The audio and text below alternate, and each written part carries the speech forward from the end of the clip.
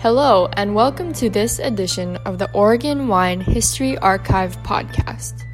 The Oregon Wine History Archive is located at Linfield College in McMinnville, Oregon, and is dedicated to preserving and sharing the Oregon wine story.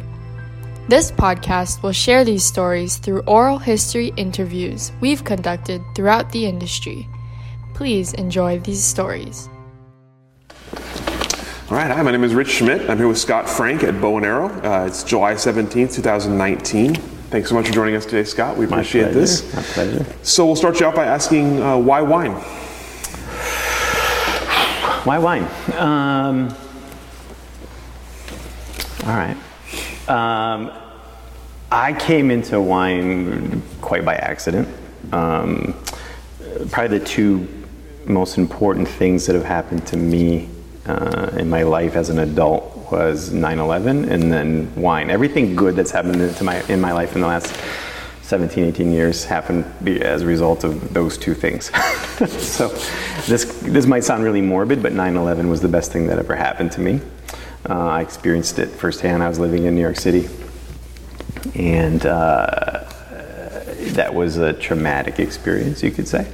And so I decided to move to Portland for an indeterminate amount of time, and ended up staying and met somebody, and I moved in with a girl, and blew through my savings, and turns out that live-in unemployed boyfriend is kind of one of the least sexy things in the universe.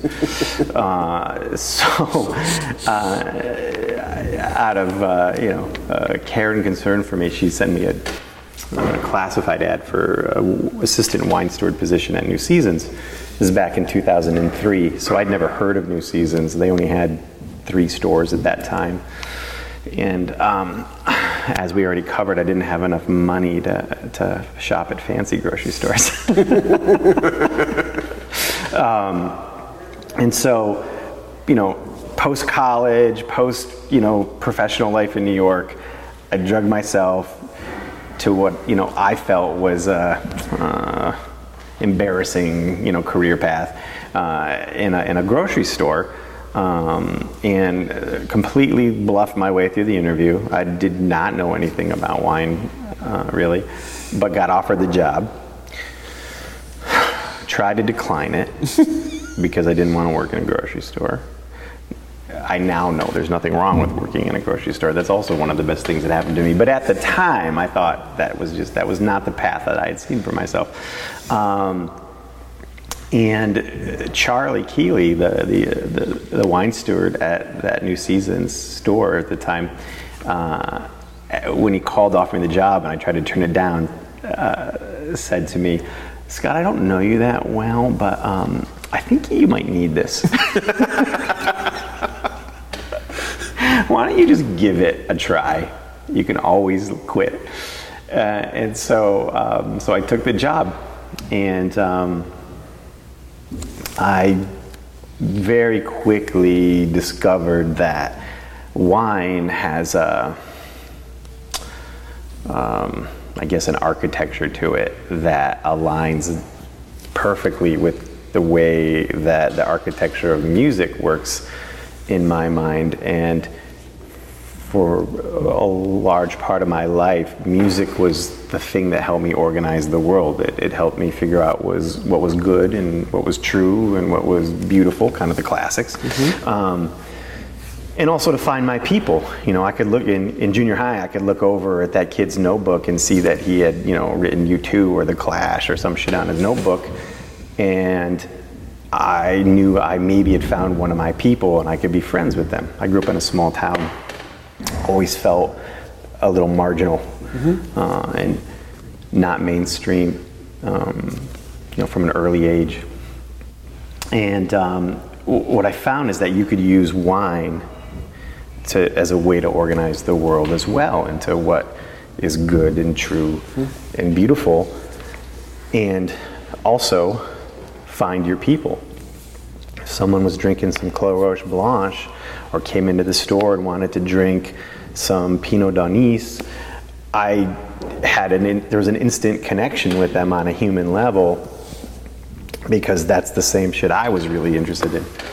And so really quickly, it occurred to me that wine could play this role in your life, that music did for me. And so I had a pretty instant affinity for it once I started studying it and tasting it and talking about it on a daily basis.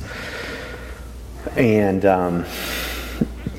from there, I got promoted to open up a new store and be the head steward, so that I could make all the buying decisions myself and kind of shape the department and hire staff and train and mentor people in wine. I think retail has always shaped the way that I see wine. It's a very, I guess I should be more specific. By starting my career working in the wine department of a grocery store, I tend to view wine as a grocery, as an everyday commodity or an everyday food. And that's probably also shaped by my just my upbringing in a kind of small, rural, upstate New York town. Relatively poor, you know, government co-op food and stints in trailer parks and things like that. I think those two things combined to give me what you see here is a very utilitarian and kind of working class, for lack of a better word, posture towards wine. There's no tasting room here. There's no monogram fleece vests or wine keys that I'm trying to sell you. It's just, this is a workplace, come here 9 to 5, Monday through Friday, go home, take a shower, and live the rest of my life. But I'm digressing. We're talking about how I got into wine. So then, as a result of buying an unconscionable amount of wine from John Paul at Cameron, I went and worked harvest in 2005 and 2006 at Cameron. And the summer after that 06 vintage, I guess it would have been summer of 07, he and Tyson Crowley, who was the assistant at the time, invited me out for lunch at the winery and told me that Tyson was moving on to start his label, or he had started, but he was moving on to do it full-time or part-time. And they offered me the job as assistant winemaker. And at Cameron, it's a bigger position than it sounds. From what I can gather, most wineries, the assistant winemaker position it's almost exclusively a cellar position. But at Cameron, they're one of the few wineries in Oregon where they farm the domain themselves. So John is doing the farming and the winemaking, therefore the assistant's doing the farming and the winemaking. Both things in which I had no experience and really no qualifications. I didn't have an academic background or an experiential background that would lend itself to thinking that someone should offer me that position. So I tried to turn it down. You got dragged into wine cooking and screaming? I did, man. And Tyson pulled me aside and was like, "What are you doing, dude? Like, just take the job." Basically, a similar, version of Charlie telling me, "Hey, dude, I don't know you that well, but I think you need this." This was another one of those moments where, in spite of what I expected, I was offered an opportunity that I did not merit, at least on the surface.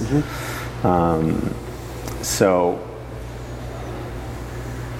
we start to creep into metaphysical explanations for why I'm in wine, and I get kind of uncomfortable with that. I went to Evergreen, so I developed a little bit of an allergy to metaphysical shit. But I can't come up with any other better explanation. It doesn't make sense. So, I spent 4 vintages as the assistant at Cameron, and during the last vintage started Bow and Arrow. And I kind of got into wine by accident and as a result of fleeing Manhattan after living through 9/11. So that's my genesis story, I guess, in wine. Sure. Yeah. So let's back up a second to you buffing your way into this steward job at New Seasons without really any knowledge of wine. So tell me about that learning process of learning, tasting, talking about wine every day, and how long it took you to sort of feel the knowledge and the kind of pull? Well, fortunately for me, Charlie had a similar attitude about wine / life as I did, and it's much more kind of democratic and capitalistic than academic. Someone's coming into the store and they're making chicken, and they've got $12 to spend. What should I drink? What should I buy? And I think I just developed a real kinship with Charlie's attitude about wine, that it was just regular shit for regular people, and there was no reason to talk down or to lord knowledge or taste over anyone.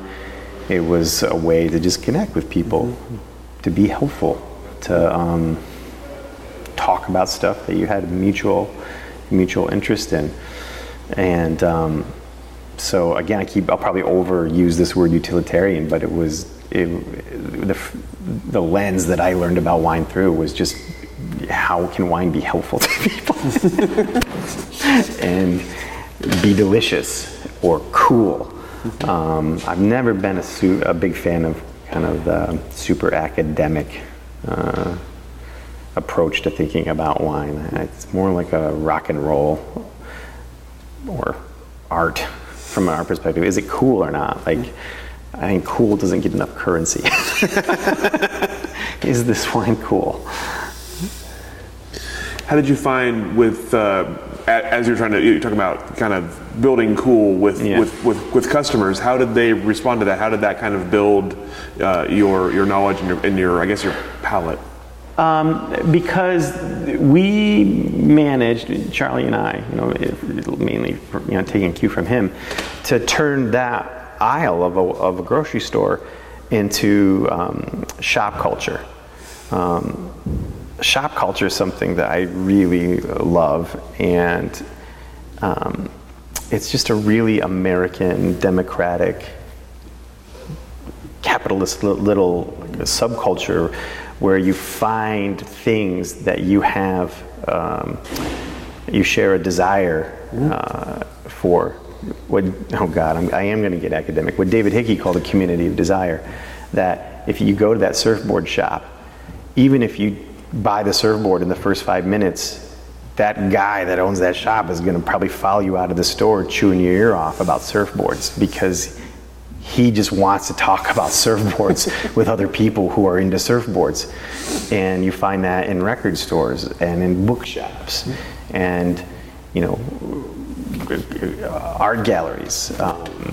These are places that are just kind of ostensibly about commerce, but they're really spaces for people to have to share in mutual desires. I didn't realize I was gonna work out my thesis while we did this. Yeah, this is good stuff. It's a good thing we're recording this, so you can go back and watch it later. I'm gonna need the transcript. Okay. Sure. So pause real quick. Yeah. So we talk about this kind of community of culture, shop culture. Yeah. That's how it felt. Like we had a band of regulars that would come through and sometimes buy wine from us, sometimes just come to hang out for sometimes 30 minutes, 40 minutes, an hour on the aisle of a grocery store to talk about wine sometimes, but then other times just to talk about whatever. Talk about food, talk about politics, talk about music, talk about, anything. It was a very formative time, and it was just cool. Like,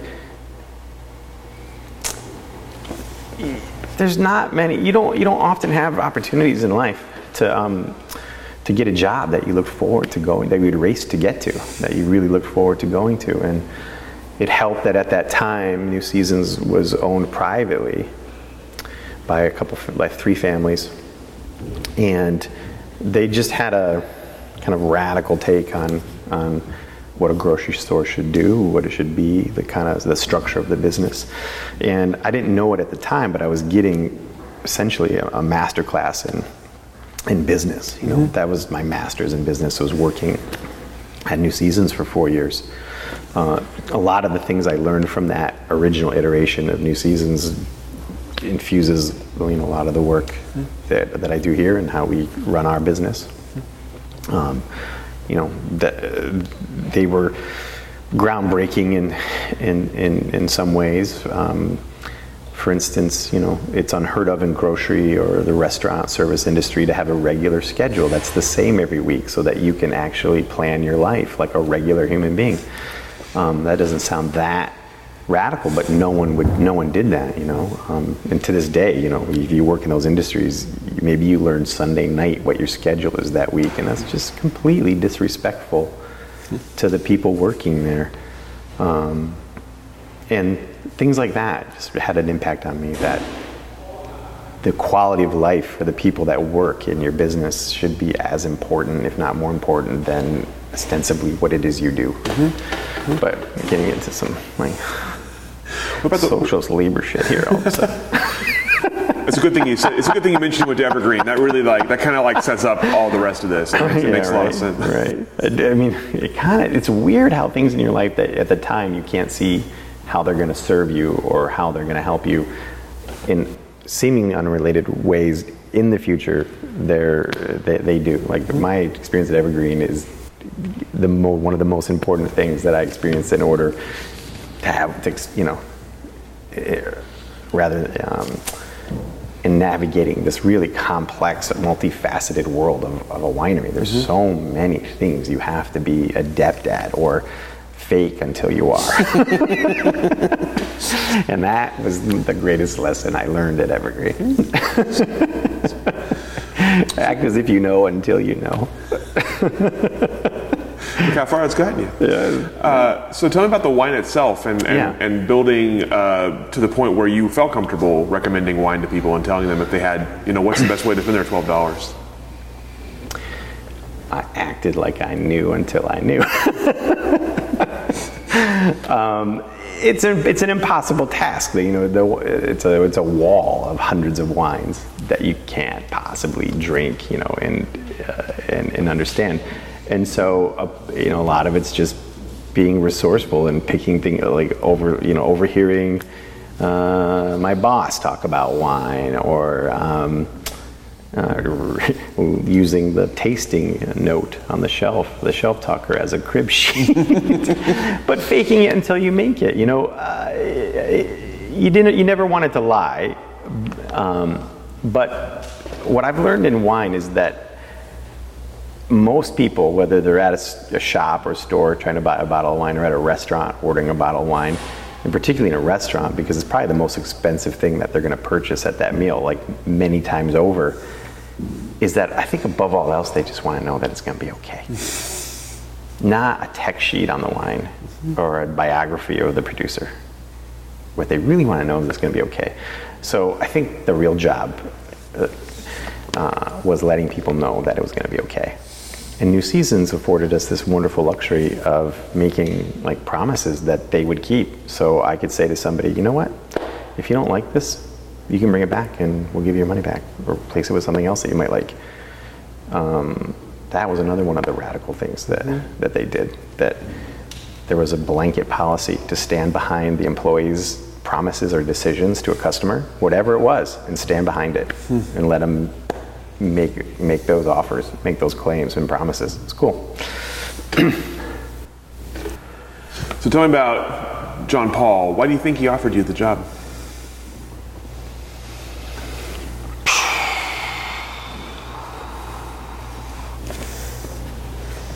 That makes me uncomfortable to think about why he might have done it. 3 years of therapy, I'm still not comfortable talking intimately and vulnerably about myself. Getting there though. Why do I think he hired me? Okay, if I'm honest, I think because now that I have a winery and I've done many vintages, the things that I value in the people that work for me are not specifically related to their experience in wine. That's helpful. That's icing on the cake. But really, I want a smart person, a hardworking person with some aspiration or ambition, and someone with a sense of humor that makes me laugh and can fill the countless hours that you spend together with interesting conversation. I think I met those qualifications for John, and he wasn't particularly interested in what I knew about winemaking or farming. And now that I do what he does, I can see that qualifications are overrated. Like, I'd much rather hire a good person and teach him something, because if I can take a good person to teach him something, that's not very flattering depiction of me. So I think it's much harder to find those people. There is a sea of people out there that know how to work a harvest or come in and top barrels and clean shit. There's far fewer people that I want to spend 40 hours a week with. I think that's it. I think that's really it. Yeah. I can see that. So tell me about the experiences at Cameron and learning both vineyard and cellar kind of simultaneously. And what about that made you want to do this? What about that made me want to do this? Well, first of all, I mean, it was intense. It was the hardest thing career-wise or work-wise that I had ever experienced. That is really demanding. And I know people around the world do it. It's not common here though, but farming is hard-ass work. Like the hardest work. The cellar work, not so hard. But farming is hard, grueling work, and a lot of times very lonely and isolating. So you have to have a certain discipline or mental posture to get through that, and it was really challenging. I didn't do too well at first, and later John, I think at my first review at the year mark, told me he didn't think I was going to make it. I mean, I was standing around on a grocery store aisle. I wasn't in great shape. We worked hard there, tossing beer in cases of wine, but it was nothing like working in a cellar or working in a vineyard. And it just took a long time to train yourself to do that work. And I had just come up from a job that was incredibly social, and I was talking to people all the time, and that's kind of my currency. Spending a lot of time alone doing repetitive tasks, not my strong suit. And so that presented a lot of challenges. It was a real test of, for me to find if I could adapt and grow and evolve into work at this point in my life. I mean, I was in my mid-30s by this point. So, yeah, it was personally really challenging. What came from that experience, because when you're working alone in the vineyard, you got a lot of time to think. And I was like, all right, between the work and the commute, I'm spending, 50, 55 hours, sometimes 60 hours, working really hard for some other dude's thing. Damn, if I can't make a go of my thing working that many hours a week, I probably don't deserve to have a thing. So I either need to accept this current situation or I need to make a go of it. And so the desire to leave and start my own thing preceded my thoughts about how that would look. What kind of winery would it be? And that was shaped in large part by my experience at New Seasons, having a much more kind of working class relationship with wine. I didn't cut my teeth on Burgundy. I couldn't afford it. That's not what my friends or even my colleagues were drinking. Couldn't afford Bordeaux. Couldn't afford Champagne. Couldn't drink Barolo. And so, if you were going to drink good wine, you had to ascertain which regions had the best wines for the money, the best wines that you could afford. And quickly the Loire emerged as kind of the most reliable place where you could drink a wide spectrum of styles and varieties. And on a grocery store salary, I could drink the best Muscadet. The best, every day of the week. I could drink the best wine from Touraine. I could drink the best Manitou Salon. I could drink the best Janier. Literally, I could drink the top producer from an AOC on a grocery store wage. So that's what I ended up drinking most of the time, was Loire wine. And that just seemed to really resonate with me when it came time to thinking about what I wanted to do with bow and arrow. So on multiple levels. I felt it was a bit disingenuous to make wines and use a region as a template that I had no real experience with, or any connection for that matter. I probably also am innately inclined to do the opposite of what the majority, what everyone else is doing, for better or worse.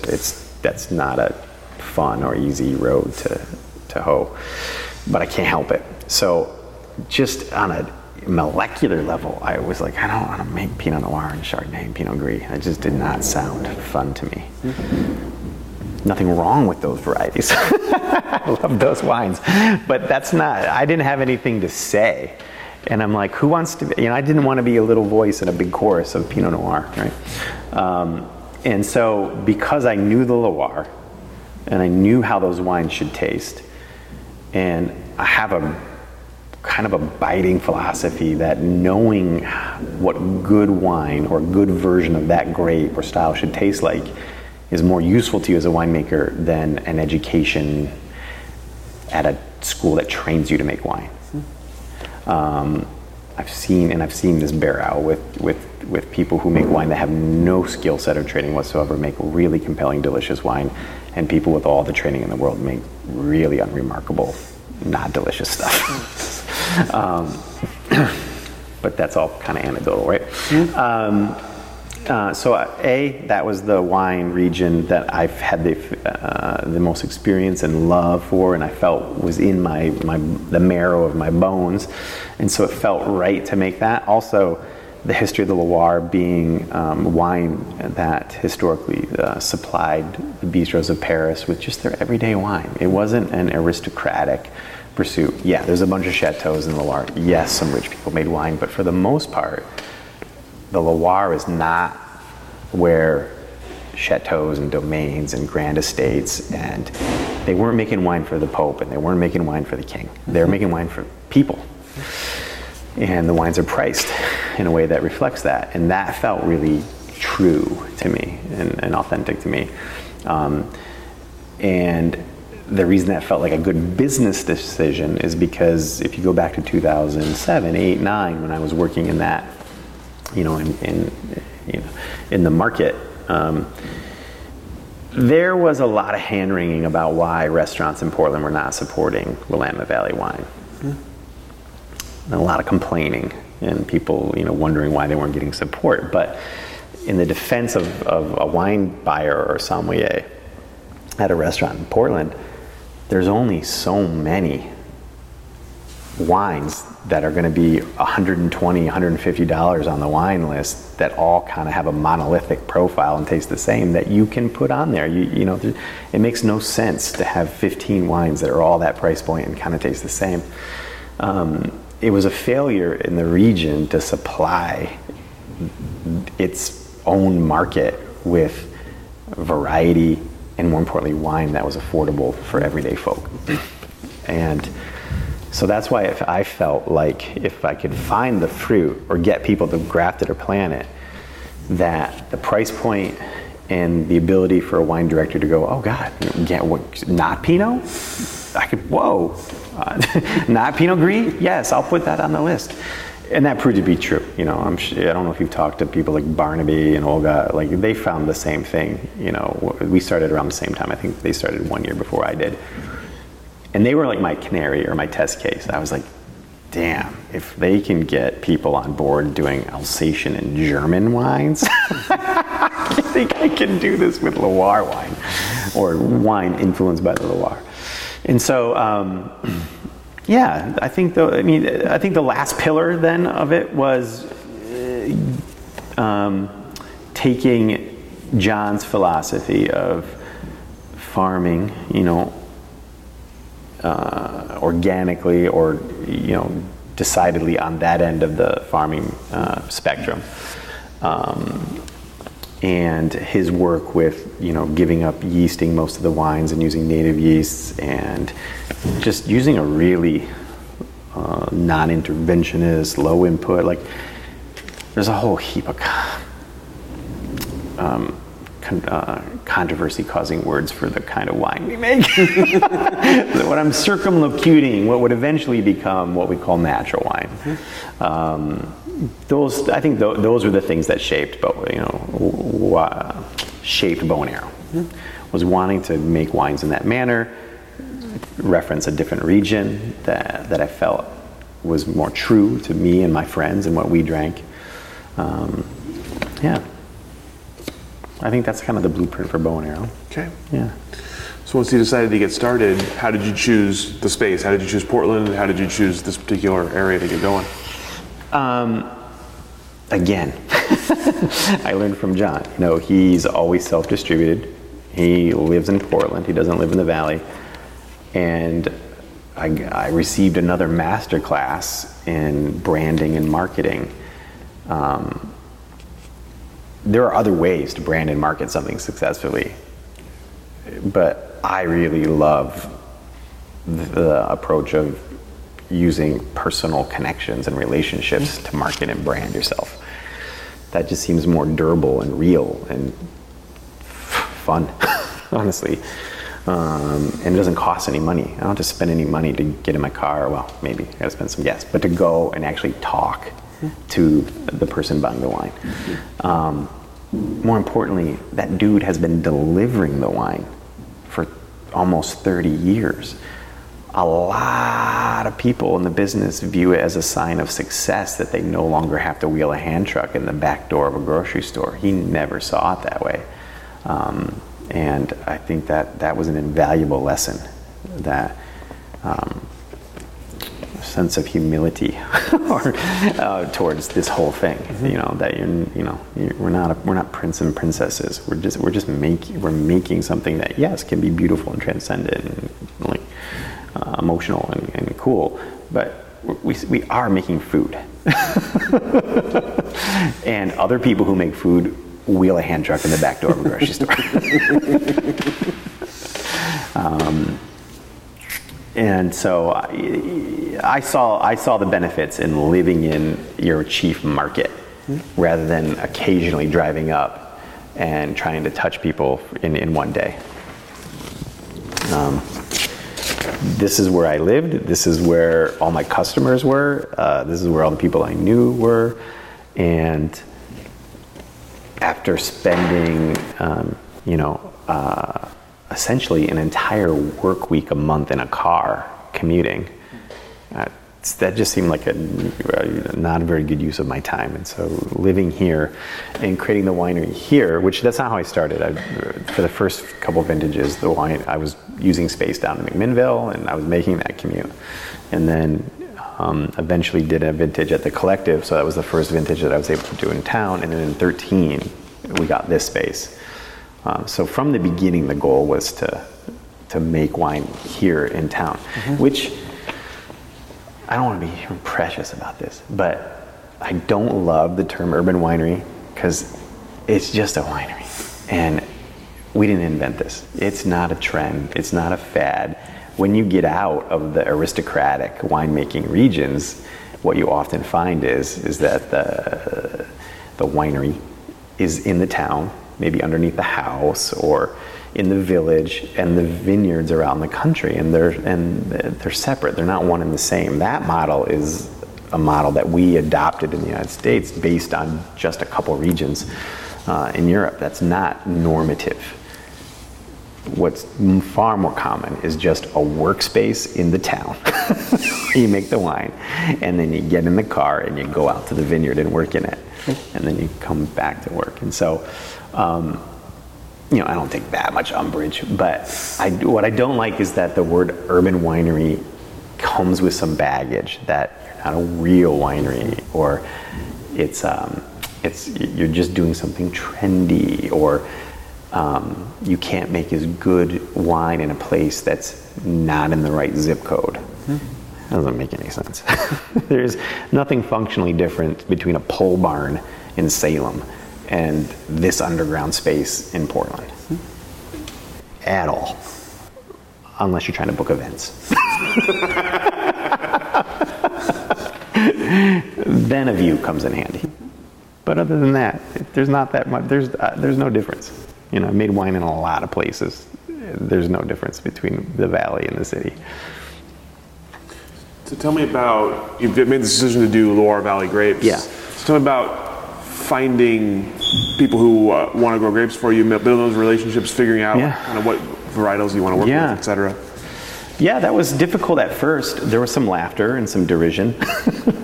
I was told on many occasions that certain grapes wouldn't work. You couldn't get them ripe here.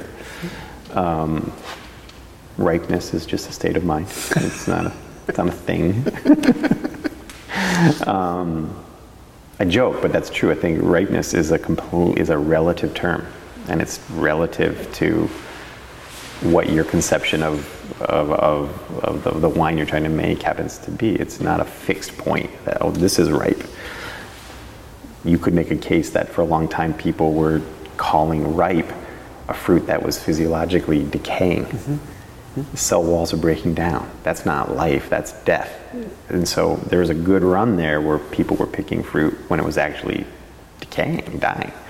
I think we're trending away from that now, so I think that's positive.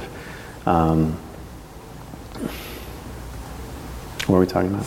How you found people to grow grapes for you. So 2010, 11, there was a sentiment that these wouldn't be economically viable. They wouldn't even be possible to ripen. Eventually, I found, because I started off with Pinot. Ironically, Pinot was the first wine we made. Pinot does grow in the Loire. We know this, but it's not necessarily what it's known for. But it's present, so I felt okay with it. But I found Johann, and I think I found a young vineyard owner and a young vineyard manager that were more sympathetic to my argument of diversifying your crop. That's probably just good business sense. I think I'm finding people way more receptive, growers way more receptive to that conversation than they were 10 years ago. That it's in your interest to grow a diverse crops because you have some resiliency against gluts in the market or changes in supply and demand. But they at that time had a lot of Pinot Noir that was not considered sexy because it was quote unquote a cool site and you couldn't get it ripe. And so I think they were having some difficulty selling all the fruit, and they were on board for experimenting with grafting some acreage over to things that I really desired to work with. So initially that was Milan and Gamay and Cabernet Franc. It's been wildly successful. If you talk to them, they will tell you their most profitable block in the whole vineyard is the Milan. Even though the price per ton is less than Pinot, the yields are much higher. And it actually tastes better at those higher yields than it does if you crop it like you do Pinot Noir, Pinot Gris, or Chardonnay. The Cabernet Franc could not be easier to grow. Pinot Noir and Gamay are fussy grapes to grow. Cabernet Franc is effortless, seemingly. It's bulletproof. It's disease resistance. It just hangs in there and it's bulletproof, seemingly. So there was a lot of these narratives or this conventional thinking that in reality did not turn out to be true. And so slowly people have become more receptive, especially after they've seen the demand for Gamay go through the roof and everybody's scrambling to plant Gamay. And I've been offered Gamay at prices that are almost twice as much as the highest price I've ever paid for Pinot Noir. That's insane. That's just nuts. That's just ridiculous. That's not what Gamay is. It's not the role Gamay plays in the world. It's not prestige wine. It's not cellar wine. It can be, but that's not that's not the role it plays in the regions that it historically comes from. And so, and initially it was quite difficult. I had to scramble. I had to find parts of the valley that I had been trained to think were inferior. The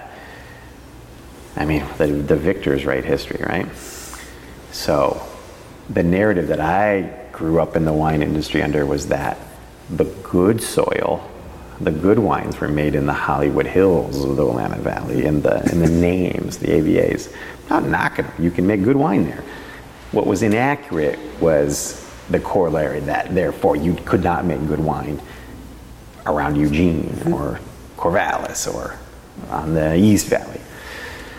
Now I think most of us have tasted enough really freaking delicious wine from those places to know that that's just not true. Sedimentary soil is not, by definition, a garbage terroir. And by the way, there's not very many premier wine growing regions on earth that I'm aware of that champion clay as an asset. But we're often told that we're the other Grand Cru Burgundy, terroir in the world. It's deep, wet, homogeneous clay. Come on. A lot of the wineries that I've been to rank the cost and the prestige of their bottlings according to soil, and the one that's in the clay is almost always ranked at the bottom and is the cheapest. So that kind of narrative that this is the good part of the valley and then the rest is the inferior bad turned out to be untrue. And that's where I found initially like much more willing partners or growers. The fruit was cheaper. To me, it was just as good. And some of those people have now grafted Chenin for me. Sorry, I can't believe I pronounced it with a French accent. That I want stricken from the record. Jesus Christ. Chenin Blanc. Thank you. That's the only thing that I'm going to be embarrassed about in this whole talk is pronouncing Chenin Blanc Chenin. I would punch me. Oh my God. Why is it pretentious to pronounce a croissant, but anyone who called it pain au chocolat would look like an idiot? Like it doesn't make any sense, right? You got to say pain au chocolat. You can't call it a pain de chocolat. Anyway, so getting French lessons here today. This is just all over the place. I love this. Wide ranging. We cover a lot of ground. So now, like this weekend, I'm going out to talk to a landowner that wants to plant a vineyard, and they want me to come out so they can plant whatever it is I like. Like that's a lot of ground to cover in 10 years. Like I didn't think that day would come 10 years ago. Literally, they're like, we're going to plant a new vineyard. We're going to farm it organically, biodynamically, in some kind of regenerative, conscientious way, and we'll plant whatever you want. I think that's crazy. Yeah, that's crazy. So yeah, we'll put in a nice potluck of Loire varieties and maybe some other interesting things. I think we got to eventually talk about hybrids, but that's another discussion for another time. So tell me about that growth, though. You talk about sort of 10 years from nobody wants to grow your grapes to now they want to grow grapes specifically for you. Talk about growing Bow and Arrow, and you talk about the kind of personal branding and how have you gotten here? I'm fixing to just be wildly speculative. I don't know. mean, I don't know. I'm not being evasive or trying to be have any false humility, but I really think it's timing. I think it was just in the air. And I don't know who said this. It's a quote I like though, but the quote is, "It's steam engines when it's steam engine time." Emergent technology, discoveries, developments, trends, they just happen when the environment is right for that thing to happen. And I really think that an alternative branch of the Willamette Valley story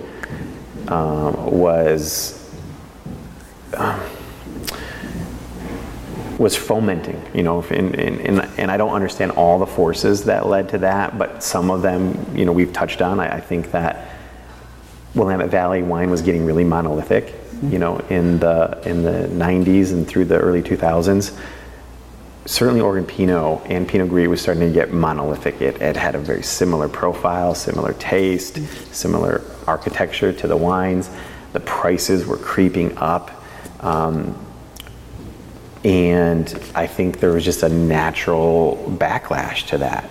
You know, Arena Rock was not going to be popular forever. Like, it peaked, and whenever something peaks, there's always going to be a reaction or a rebellion to that. That's why we got punk rock, right? Because Led Zeppelin just got too dang big. And I think Pinot Noir got too dang big, and there was just a natural rebellion, a youthful response to that, which is, I don't want to be my dad or my mom. I think that's just the nature of things, you know. Other wine regions in the world, you know, enact a whole array of laws to try to prevent that from happening. But whenever you go there, you can feel, you know, the younger generation trying in whatever way they can to push back against the constraints of tradition and the laws surrounding, you know, their AOC or their DOC or their DOP. Tradition is a double-edged sword. It can protect quality and heritage and honor the past and your ancestors, but it can also be constraining and be an obstacle to evolution. You know. Again, I think I'm losing my way. What were we talking about? Well, I think you just called yourself like the Nirvana of wine. Yeah, I get it now. Yeah, you asked about, like, you know, why that happened, or why Bow and Arrow was able to, I guess, you know, have the modest success we do. Let's be honest. Like, we have never made more than 4,000 cases.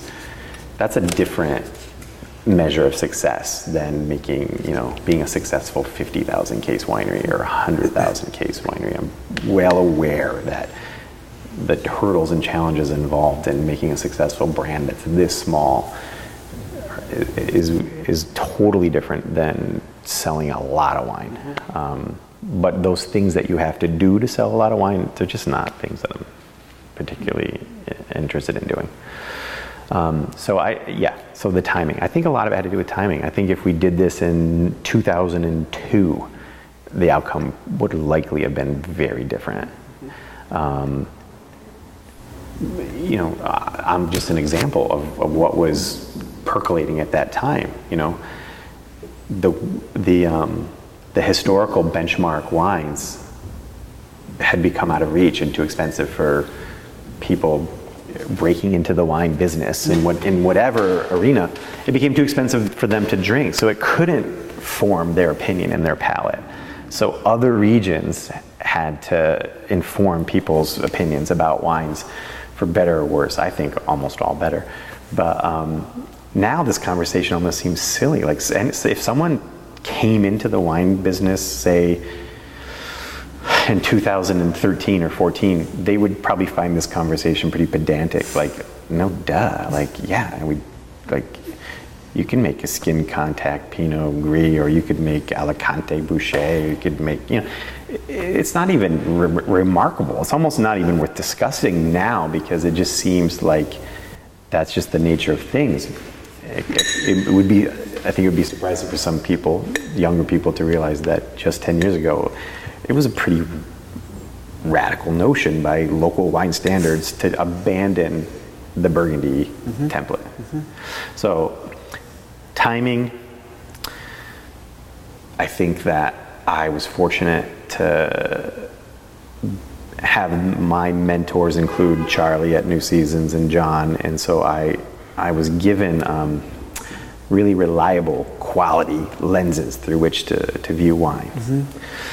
And then I think coming up and learning about wine as a retailer rather than in an academic way, like going to Davis, for instance, or going through the court, and having some rigid orthodoxy imposed on me about how one should think about wine.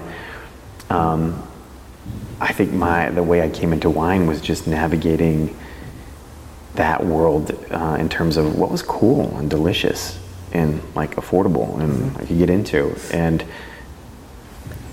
that's just kind of the MO for Bon Arrow. That's what we do. I'm just trying. I'm not aspiring to do much more than that. I'm not trying to make the most important wine in the world.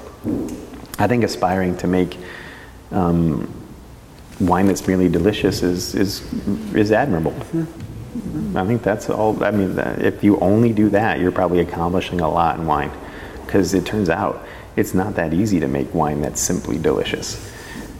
There's heaps of wine there's more wine that's not delicious. There's wine that's delicious. Therefore, you have to conclude that making delicious wine is harder than it would seem. But there's not a lot of currency in making wine that's simply delicious. We attach a lot of other baggage to it. And I think for the most part, I've avoided putting any baggage on the wine. I think people can relate to it. For a while, I had this metaphor, at the risk of getting fucking precious again, that the way I thought about Bon Arrow was like the Beach Boys. If you don't know anything about music, about arranging, about recording, about songcraft, about musicianship, you can turn on a Beach Boys song and sing along with it and have a blast. And it can appear to you as merely bubblegum, trivia, and you can enjoy it without any qualifications. But if you do happen to know about that shit and have an appreciation for it or a love for it, the depth of your appreciation and your enjoyment of the Beach Boys is multiplied. And to me, that was the perfect metaphor for Bon Arrow wine, that I aspire for people who know nothing at all about wine, and maybe don't even care to know anything about wine, just want to drink something delicious, can do that. But that same wine, for somebody who does appreciate wine in a more thoughtful or meditative way or academic way or whatever, can derive even more pleasure from it. And I just felt like I could live, if that's all we ever did, that I could live with that. The Beach Boys were great, right? So how do you go about then crafting that kind of wine? That kind of sounds like that would be your winemaking philosophy. So how do you go about crafting that kind of wine? You can see I'm getting uncomfortable because I'm not satisfied with my answer.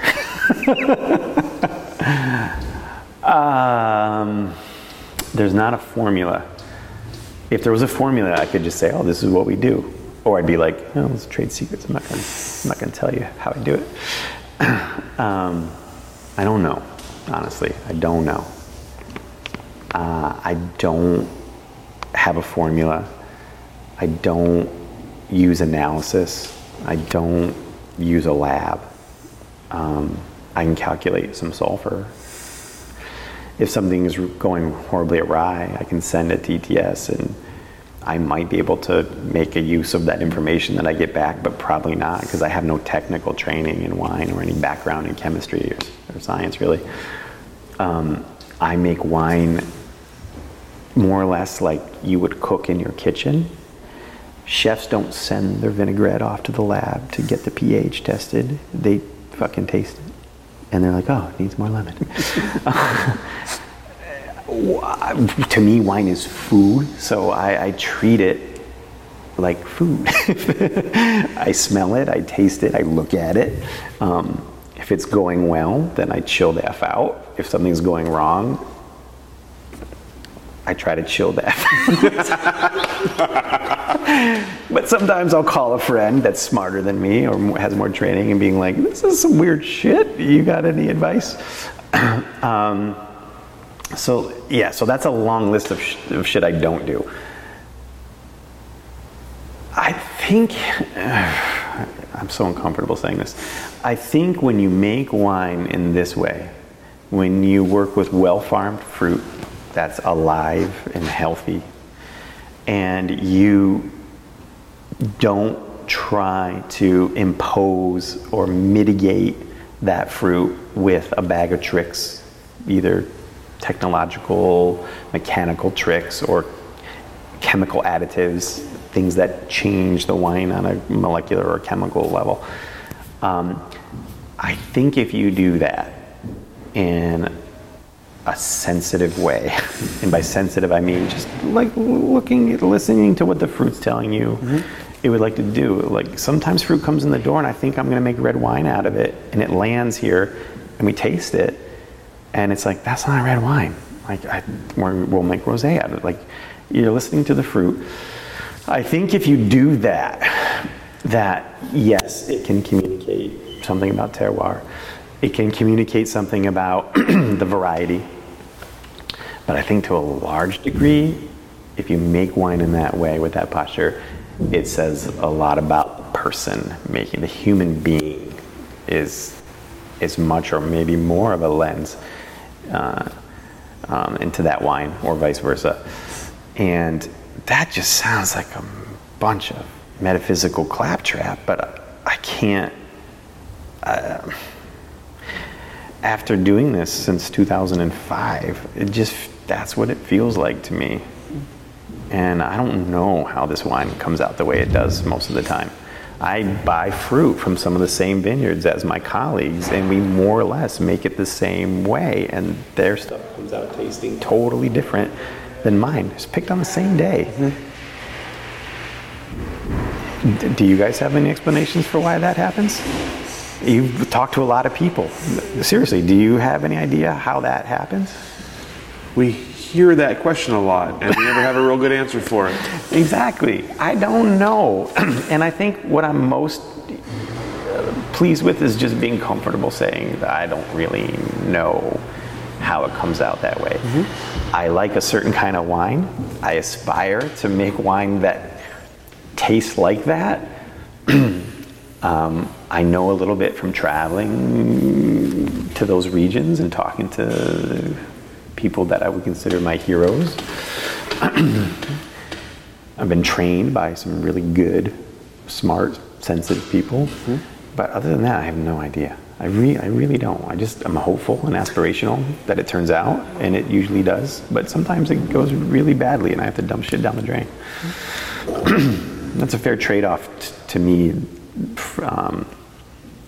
That's a fair trade-off as opposed to doing everything you have to do to ensure that every wine you make is commercial and can be bottled and is okay. I'd rather fuck it up and pour shit down the drain from time to time in order to have the higher highs, or have the wine that is evocative or provocative and delicious and alive. I'll probably always make that trade-off. So I don't. Ultimately, the answer is I don't know. It's a very good way to say I don't know. I appreciate that answer. That's nice. Yeah, I don't know. So you have, which sucks because there's my assistant and he's trying to figure out how we do what we do, and I just explained to them I don't know. Good luck. At least there's no bar to clear at that point. You just whatever happens happens. Yeah, whatever happens. I mean, I think it's. I don't want to make too many musical references, but like, if you get a bunch of like-minded, sensitive musicians in a room who are good at what they do and they know how to listen, like some good shit's gonna happen. It's more like you create the space for optimal outcomes rather than knowing how to craft the outcome. That's as good explanation as any I've come up with. I think. I like it.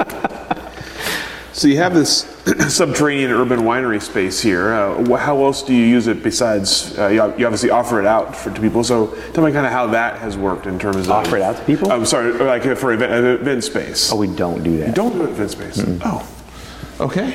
Cut that part entirely out then. Well, we recently, I teased that on the internet. No one's taken us up on it. So another aspiration.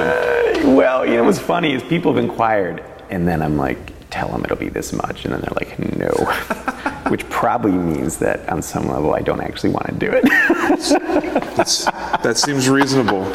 That seems reasonable. So we've never done it. We've had parties down here for sure. Sure.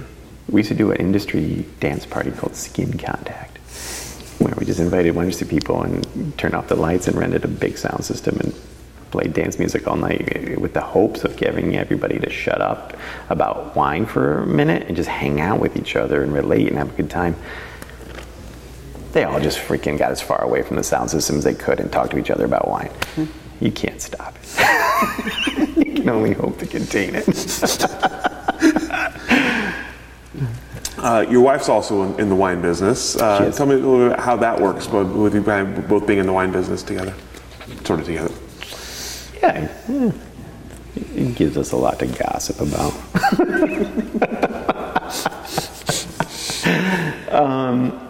No, I mean it's a real asset in life to have a partner that understands what you do and why you do it and how you do it, and can give feedback and sometimes checks on you because they're qualified to do it. I don't have to doubt her motives or whether she really understands what I'm asking or understands what I'm trying to do. Where if I went to someone I don't know that well, I'd be like, maybe they don't really get what I'm going for here. It's just really nice to have someone that you can go home to at the end of the day and be like, level with me. Does this wine suck? And then they say, yeah, baby, it kind of sucks. Okay, I needed to know that, thanks. Whereas if she wasn't in the industry, there's a really good chance that she might just go, oh, you did good work. You did a good job. I know how hard you tried. No, it's cool. I feel like, like I said, all the good things that have happened to me in my life have happened because of wine. And, I met my wife through wine. Wine has given us the ability to have opportunities to do the work that we enjoy and that we like. And, I know that's a rare, special thing on this earth. So it's cool to be able to share that with your person. Yeah. She's a sommelier. She probably is less enamored with that term over time. She runs a wine bar. That's probably a title that she's more comfortable with. But it's cool because we get to see both sides of the coin. Making wine is really isolating, and you're often removed from the end user's experience. There's not a feedback loop. You're just kind of hoping that people like your shit as much as you do. So by having the bar and having her do this work, it gives me an avenue to touch that and experience that more.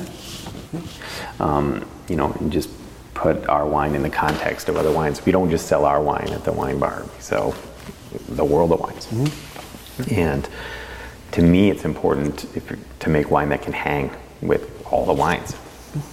And not just be, oh, that's good for an American wine. That's pretty good for Oregon wine. And that's faint praise. Sure enough. Yeah. Yeah. What do you see as you look ahead for Bow and Arrow?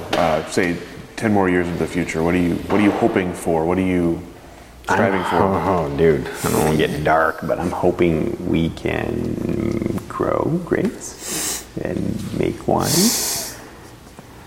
That's not the thing I hope for the most. But if things are going well, things that I do care about the most, then we'll also be able to do that. I mean, I have a child. I try not to like dwell on it, but I don't feel optimistic about the way things are going. And by the way things are going, I mean for life on Earth. I don't know if we're just going to screw this all up or not. So I'm not really making plans for bow and arrow 10 years from now. I know if we can't make wine like this, if we can't make relatively cool climate wine, I'm not interested. Like, I've never bought fruit from Washington or Southern Oregon. I'm just not interested. I drink wines from warm growing regions. I enjoy them. I just don't have any interest in unraveling that mystery of how to make good wine from that kind of climate. I'm really only interested in making these kinds of wines in a cool climate growing region. And if we can't do that in 10 years, I'll probably be doing something else. I'm not totally attached to this as my identity. There's I like other things. It's been a good run. I like it. But if it ended, and you know, certainly if my daughter doesn't want to do this, I'll never ask her or pressure her. I think it'll be okay with me if this just wraps up and I had a good run. I spend way more time thinking about what we're all going to be doing in 10 years rather than what bow and arrow is going to be doing in 10 years. What are we all going to be doing? I don't think about it much, honestly. I can appreciate that because I think we kind of all think about that. Yeah, so. Whether we admit it or not. Yeah. You did mention the new vineyard project you're talking about this with the grower this weekend and hybrids and things like that. Yeah. Anything else you're kind of hoping to dabble in or experiment with?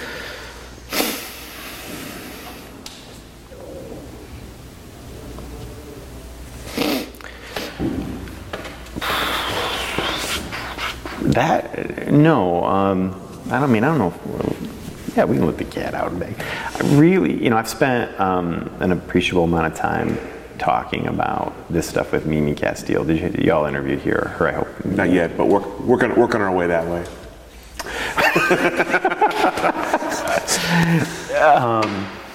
I mean, she's got some very, very strong thoughts on farming and growing things and the grape growing industry and viticulture. They're very strident, but I think they're also very correct. The way that we presently do it it's not sustainable. I think the last time I went down to Hopewell and walked the vineyard with her, I think she was spot on in saying vinifera in America is on life support. Like, it doesn't make it if you don't have all these inputs, all these things that keep it alive and producing viable fruit. You have to conclude from that is that if that's what it takes to make it grow, it's probably not meant to grow here. I get it. That's a very controversial statement. But there are things that are meant to grow here. There are grapes that are native and would happily grow without any of those inputs, from the tractor to the sulfur sprays to the kind of trellising that we have to do, to all the mowing and disturbing of the soil by tilling, and all of these things that we do just to keep the vinifera producing fruit that we can use. It's empirically not good for the environment. I think that's beyond question now. Even if you're farming organically or biodynamically, you're probably running a tractor through the vineyard way more than a conventional vineyard. So you've got this impacting of the soil and you're burning fossil fuel. There's no way out of the mess, no matter how conscientiously you're farming vinifera. Like, there's no awesome way to farm vinifera in North America. And so I never really thought about native varieties or hybrids in an appealing way until this dude came and started working for me. And concurrent with going to Vermont and meeting with some wine growers there that are strictly farming hybrids. And I think there's nothing that I'm going to do in this cellar with this winery that compares to how exciting that notion is, or how important that could be for wine in America. Because the only goals at this point in the cellar is just to get better at what we already do, and to make a lot more Chenin Blanc. Some people call it Chenin. I don't know if you know that.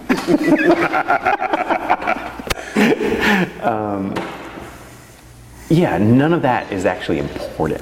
That's just an aesthetic. We're just kind of in an aesthetic pursuit at this point, here. Like, how do we just refine this and get better? But the hybrid thing, I think changing viticulture is important, with the understanding that that's a tiny percentage of agriculture on Earth, but you can only influence the arenas that you're in, I probably don't have a lot of impact over soybean farming in Indiana, but I got a little bit of influence over what happens in the Willamette Valley, because I pay growers money, and so I can use that money, and have used that money, to convince them to stop using Roundup, for instance. I think these are ways that I can impact this conversation, even if it's on a small scale. And so this vineyard we're looking at this Saturday, I hope to pitch to them this idea of planting at least part of it into hybrids, and seeing if it's possible for us to put these grapes in a premier growing region and make them in a cellar that I think has demonstrated that it can make quality and commercially viable wine, which there's not really a lot of test cases for that. And then see how little we can do in the vineyard and achieve that. Like, because in theory you shouldn't have to spray anything.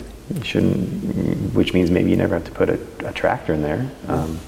And so I did not intend to go down this road, but that's probably the most exciting or interesting or compelling thing I can think of that we'll be pursuing in the future. Sure. Yeah. Cool. That's really interesting and exciting. Looking forward to seeing how it turns out. I hope it makes good wine, because if it doesn't, it won't matter. You're not going to convince anybody. If you can't make good wine out of it, it's kind of dead in the water. But I'm hopeful. Sure. Yeah. So you talked about the changes you've seen, especially with varietals and willingness to diversify since you started in the industry. At the risk of, again, asking you about the future, what do you see? What do you see Oregon wine looking like as you look down the road in the industry? What changes are coming? What's the future of the industry look like? I don't think. I think the horses have left the barn. I don't think we're going to go back to. We'll ever go back to just being Little Burgundy. I suppose it's possible, but if you travel around this country, and in fact travel to other major cities in the world, and you go to the coolest restaurants and go to the really good shops and look around, what you find representative of Oregon is a lot of not Pinot Noir and Chardonnay and Pinot Gris. That will always exist. I'm not implying that will go away. And I'm not implying that will ever not be the dominant paradigm. But there's just too much representation of this kind of new school approach to viewing Oregon or the Willamette Valley that I can't ever see it going back. And not just because the market seemingly is asking for it or demanding it, but concurrent with this shift was what I view as a democratization of wine. The obstacle to entry has lowered tremendously from 10 years ago, because you no longer have to be able to buy land and build a winery to get into it. It's commonplace now for a SOM or somebody that works in the industry or someone who doesn't to get a hold of a place like the Southeast Wine Collective or any number of places and say, hey, I want to make a few barrels of wine. And they can find fruit and they can find fruit with low stakes because they can find something that no one's really demanding or working with, and it's affordable. It's not $3,000-$4,000 a ton, and they can try it out and make a go of it. It's messy, as we have come to learn that democracy can be. You're gonna take, like, a lot more shitty wine is gonna be made in this process, but also at the same time, we're gonna taste wines and see people making wine that would have never had an opportunity to prior to, probably about 10 years ago. Mm-hmm. So I think that's positive, and I can't see that being undone. But I also didn't see liberal democracy being undone in America in my lifetime, so I don't know, man. I don't know. I just don't know sometimes. So yeah, I think it's here to stay because there's just too many forces at work that want to see this, and there may be people who don't. I'm quite sure, actually, there's some people that don't want to see it. But, shit, it's life. It's happening. It's happening. And I think it's good. I think some of the very finest American wine that I've tasted in the last few years has come from untraditional varieties from their respective regions in the hands of young, new winemakers. Yeah, like lots of delicious shit. Excellent. Yeah. Okay, that's all the questions that I have for you today. We answered all of them and more today, so as you can guess. I'm very subtextual. That said, do you have anything else to add? Anything I should have asked that I didn't? Anything we didn't cover that we should have covered today? You've done this so many times. If it was interesting, you probably would have asked about it. I don't have anything that I feel beyond what we already talked about that I need to share. I thought that was a pretty good conversation. It was a great conversation. I really appreciate it. Those are good questions. Thank you. And thank you so much for your time today and for your answers and thoughts. And we'll go ahead and let you off the hook. All right. Thank you for joining us for this edition of the Oregon Wine History Archive podcast. And thank you to all the supporters, partners, donors, and interviewees who have made our project a success. Be sure to check out our website at OregonWineHistoryArchive.org for more interviews, plus photographs, wine labels, and more. And stay tuned for more interviews as we tell the story of Oregon wine. The Oregon Wine History Archive podcast is brought to you by the Oregon Wine History Archive at Linfield College. The executive producer is Kiana Anderson. Producers are Rich Schmidt, Rachel Woody, Stephanie Hoffman, and Camille Weber. And a special thanks to all the Linfield Archive students who have contributed to these oral history interviews over the years.